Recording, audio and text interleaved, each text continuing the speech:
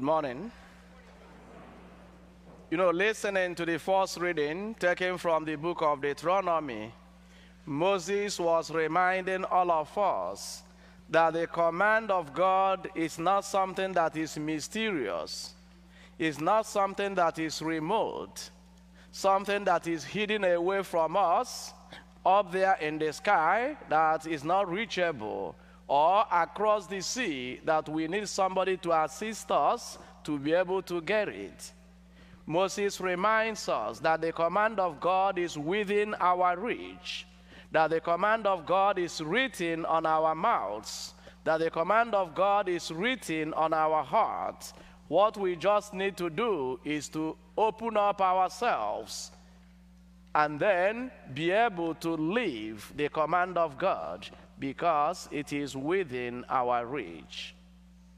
And then St. Paul, in the second reading, in his letter to the Colossians, reminds all of us that we are made through Christ and for Christ. We are made through him and for him.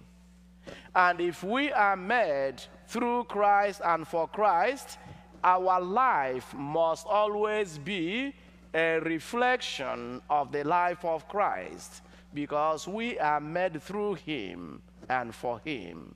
We must reflect Christ in our everyday life.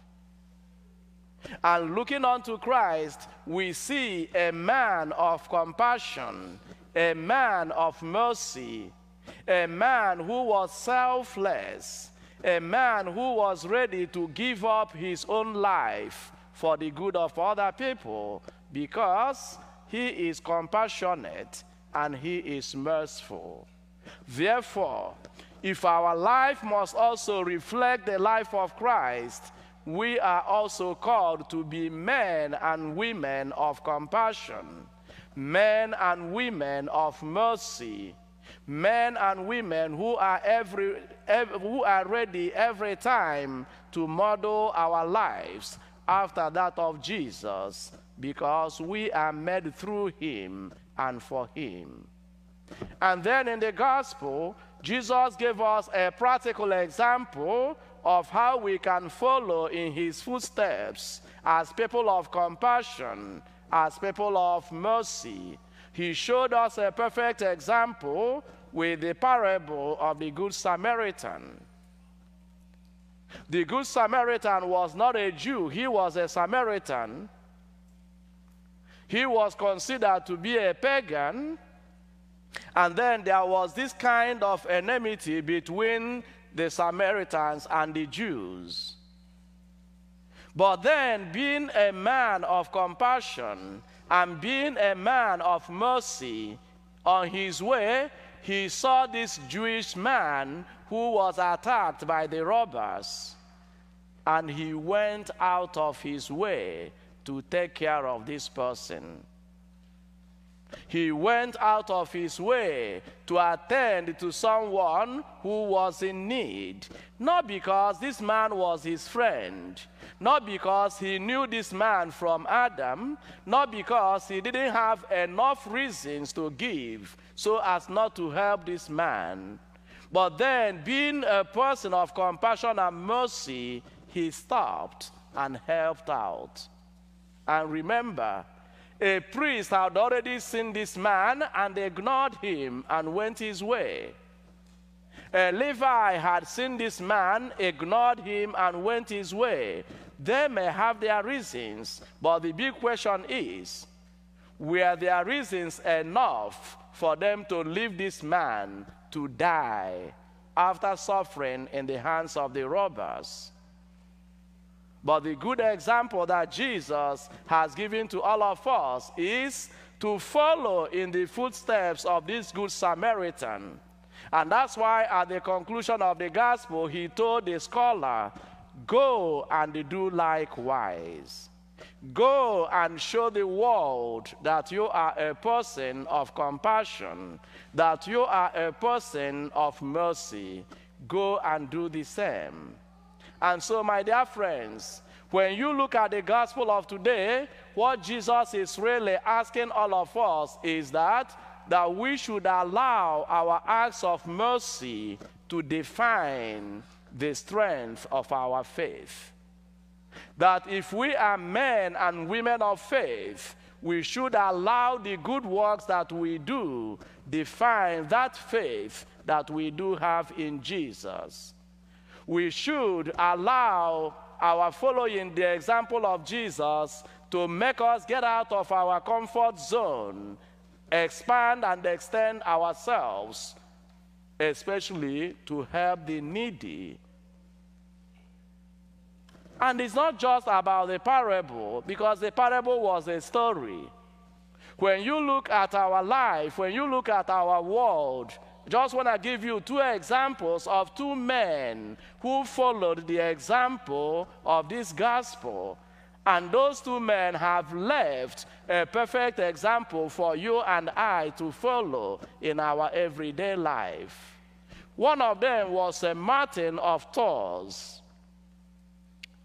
He was born into a pagan family. Against his wish, he joined the military, was forced to join the military. But this man, one winter day, he saw a beggar who was shivering with cold. He had not enough dress on himself, and he was really being peppered by the cold weather. What did St. Martin do? He stopped, took off his military cloak, and tore it into two. Used one half of it to cover this beggar, and then covered himself with the other half. Remember, he was a pagan, he was not a Christian at this point in time. And he went home. In his sleep, he saw Jesus appear to him, and Jesus was wearing that other half of the cloak that he gave to this poor person. And when Martin woke up the next morning, he called for conversion. He became a Christian. His good work, not because he was a Christian, but because he was a man of compassion and a man of mercy. Another man may be a good one about a priest. St. Maximilian Kolbe, you know his story. In the Nazi concentration camp, when these 10 men were selected to be killed, one of the men shouted, "My family is going to miss me. My kids and my wife are going to die if I am killed." Maximilian Kolbe, who didn't know this man from Adam, raised up his hand and said, "I am ready to take his position. Take my life and spare the life of this man." And St. Maximilian Kolbe was killed in place of this man, and this man was set free to go back and be with his family. So, my dear friends, let your acts of mercy define the strength of your faith. That is what we are called to do today. When you go out to our streets today, there are a lot of Jesus moving around. There are a lot of men and women who are in need. There are a lot of men and women who are suffering.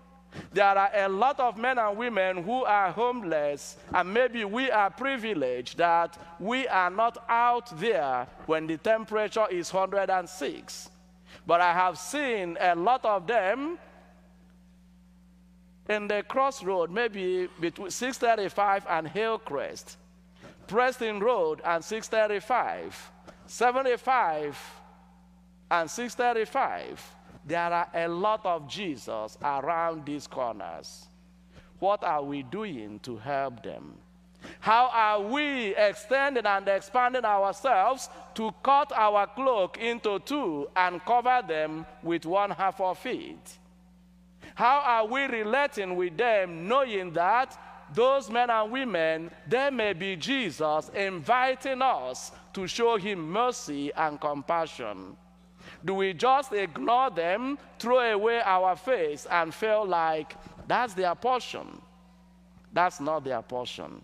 That's Jesus inviting you and I to extend and be compassionate and merciful to our brothers and sisters. Let your acts of mercy define the strength of your faith.